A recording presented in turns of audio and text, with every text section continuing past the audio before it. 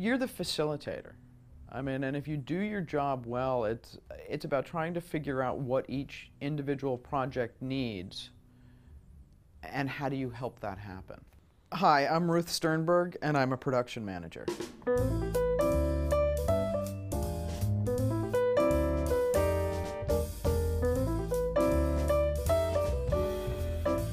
A production manager is generally the intersection of money and the art.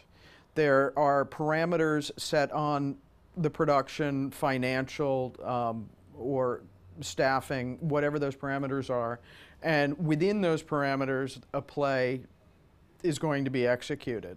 You take that information, figure out what the staffing should be, figure out if you can afford it, and 9 times out of 10, the first time you do the pass, you can't afford it. So then you go back and try to have conversations with directors and designers about what are the pieces that what they've come up with achieves. And then from that point, you can figure out how to get them what it is that they want to get achieved, and then figure out how to do it within the financial parameters. When I was very young, my mother had a children's theater touring company.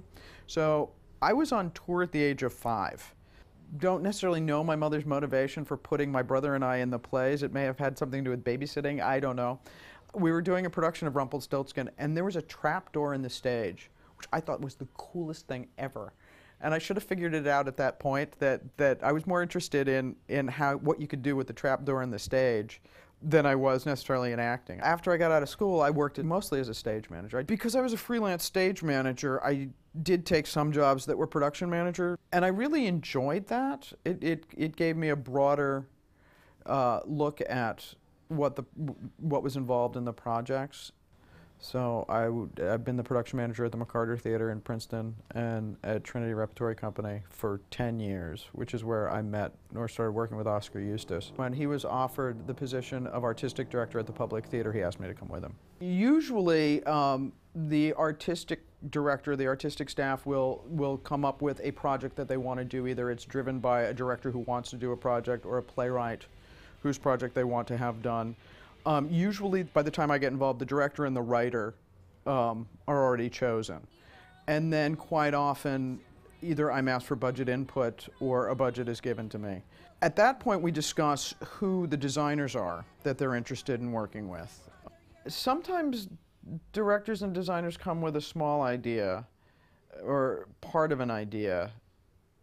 And then it's a question of making sure, for me, making sure that I facilitate the conversations that need to happen to turn it into a real idea, because I can't put a dollar value on it until I have designs. Everything's possible. The question is whether or not you have the resources to achieve it. I mean, we've had designers ask to excavate underneath the Delacorte. The Delacorte's built on rock, so you could. We just don't usually have the time or the money to do that. I think the fun part of my job is being able to talk to the designers about what are they trying to do, and then getting to have those conversations that are artistic about why this play needs that piece. I'm very lucky to be at the Public Theater. The difference between here and a regional theater, there are 6 theaters in this building.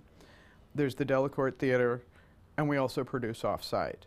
So there's an awful lot of projects going on at all times. Staffing that can be a challenge. This season, we have 6 shows before Christmas. If we do our job well, nobody would ever think about all of the chores that go into producing a play.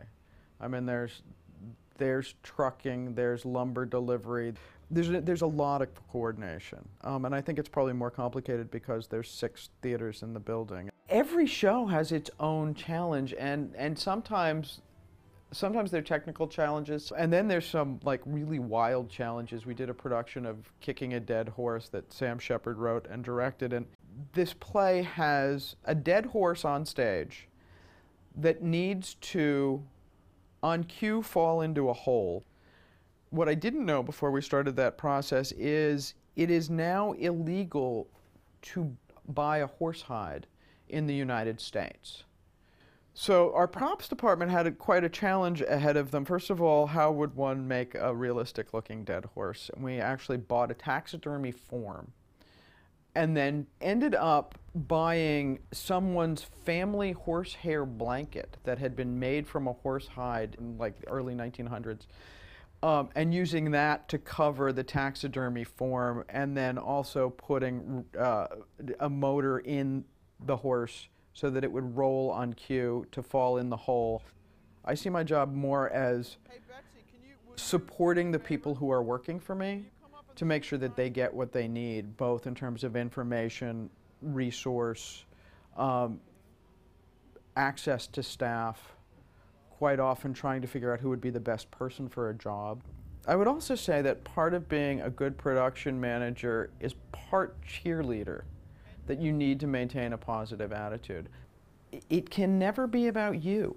It's always about the project. I think it has to be somebody who doesn't have a big ego, because I think you'll just be sorely disappointed. I like this kind of work because I think I'm the kind of person who tends to get bored easily. And once I get bored in a job, I don't want to do it anymore.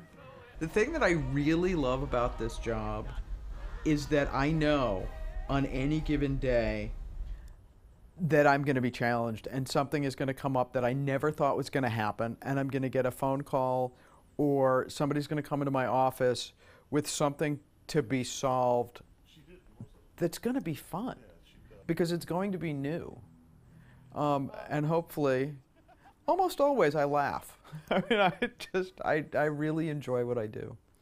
So I just feel so lucky that I make my living making plays. What could be better?